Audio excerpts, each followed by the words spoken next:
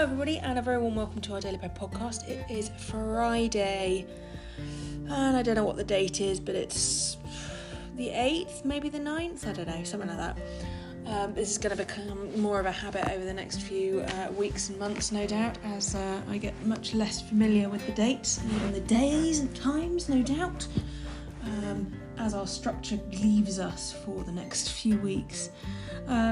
Hope you're all doing okay and keeping chipper. Really depressing news about what's going on in America. I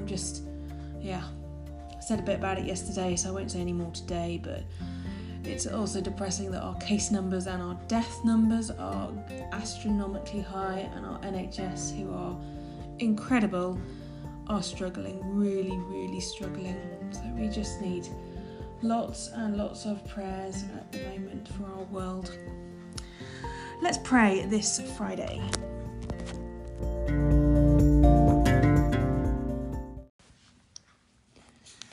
O Lord, open our lips, and our mouth shall proclaim your praise. Your light springs up for the righteous, and all the peoples have seen your glory. O be joyful in the Lord, all the earth. Serve the Lord with gladness, and come before his presence with a song. Know that the Lord is God, and that he has made us, and we are his. We are his people and the sheep of his pasture.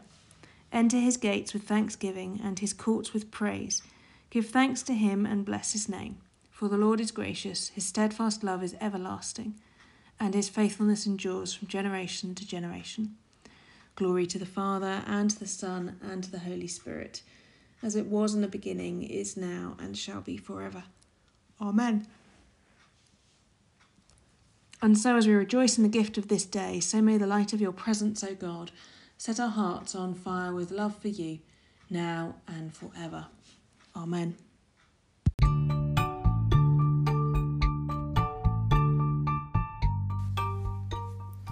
So today's Irresistible Revolution reading. When I was in Iraq, I prayed that as lives were lost in that ancient land again, mothers would set up camp beside the bodies of their dead and wail so loudly that word of the travesty would spread throughout the earth. Maybe people from around the world would hear and come out and sit with them on the rock beside the bodies, and we would groan together so loudly that even the kings would hear. Perhaps the kings would be moved to be human again, and then God would heal our land. Maybe that's the most transformative thing we could have done after September the 11th. And when the scriptures in Isaiah and Micah say that the people will beat their swords into plowshares and their spears into pruning hooks, the verses end with the words, "Nation will not take up sword against nation, nor will they train for war anymore." The transformation begins with the people, with ordinary radicals, courageous mothers and grandmothers like Rizpah. When we begin enacting the new world, the nations will follow. Nations will not lead us to peace. It is the people who will lead the nations to peace as they begin to humanise the nations. One of the moments when I felt myself move towards a gentler revolution was during the Republican National Convention when it came to Philadelphia in 1998. It was election year, and once again poor people were running for their lives. Somehow my community partner Jamie and I got into the convention. Call it divine providence or savvy politics, we got special passes onto the main arena floor. We were dropped off at the front door by our own private golf cart. The friendly, enthusiastic GOP volunteers escorted us in. We need not fear their surveillance too much. So there I was, in my young Republican suit and tie disguise, complete with a little gold elephant pin, but underneath I was ready. I had painted my shirt to read, "Woe to those who deprive the poor of their rights," Isaiah 10. And on the back were the words of Jesus, "Woe to you who are rich, but blessed are the poor," Luke 6.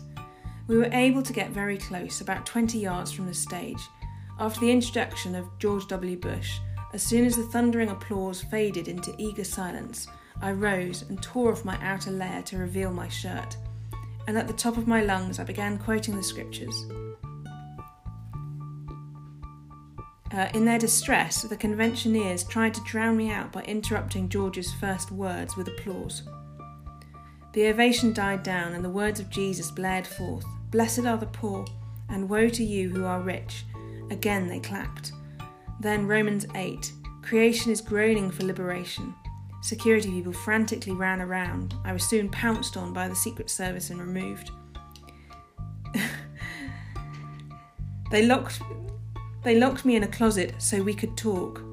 Through the locked door, I could hear them conferring with each other. I heard them say, maybe we can charge him with protesting. If so, we can hold him for several days. So they came back in and asked, are you a protester? I thought for a second, a very brief second. No, sir, I said plainly, I am not a protester. I am a prophet.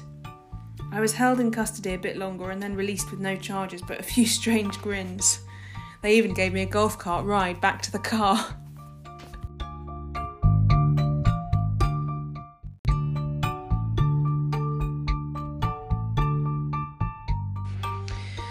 So today's Bible reading comes from Hebrews chapter 4 verses 6 and 7. It's longer than it sounds. Hebrews chapter 4 verses 6 and 7. Therefore, since it still remains for some to enter that rest, and since those who formerly had the good news proclaimed to them did not go in because of their disobedience, God again set a certain day, calling it today. This he did when a long time later he spoke through David, as in the passage already quoted. Today, if you hear his voice, do not harden your hearts. So our common worship responses. O worship the Lord in the beauty of holiness. Let the whole earth tremble before him. Tell it out among the nations that the Lord is King. O worship the Lord in the beauty of holiness. Tell out his salvation from day to day. Let the whole earth tremble before him. Declare his glory among the nations, and his wonders among all peoples. O worship the Lord in the beauty of holiness. Let the whole earth tremble before him. So today's prayers come from Common Prayer, Shane Claiborne, Jonathan Wilson, Hartgrove and Numa Okoro. So let us pray. In the sayings of the Desert Fathers, this story is recorded. A brother came to see Abba Pohman and said to him, Abba, I have many thoughts and they put me in danger. The old man led him outside and said to him, expand your chest and do not breathe in. He said, I cannot do that. Then the old man said to him, if you cannot do that, no more can you prevent thoughts from arising, but you can resist them. Lord, we pray not to get lost in the reality of our own depravity, but rather to find ourselves morning by morning in the light of your mercy and redemption. Amen. So let's join all our prayers together by saying the words of the Lord's Prayer. Our Father, who art in heaven, hallowed be thy name. Thy kingdom come, thy will be done, on earth as in heaven. Give us today our daily bread, and forgive us our trespasses, as we forgive those who trespass against us. And lead us not into temptation, but deliver us from evil. For thine is the kingdom, the power and the glory, for ever and ever. Amen.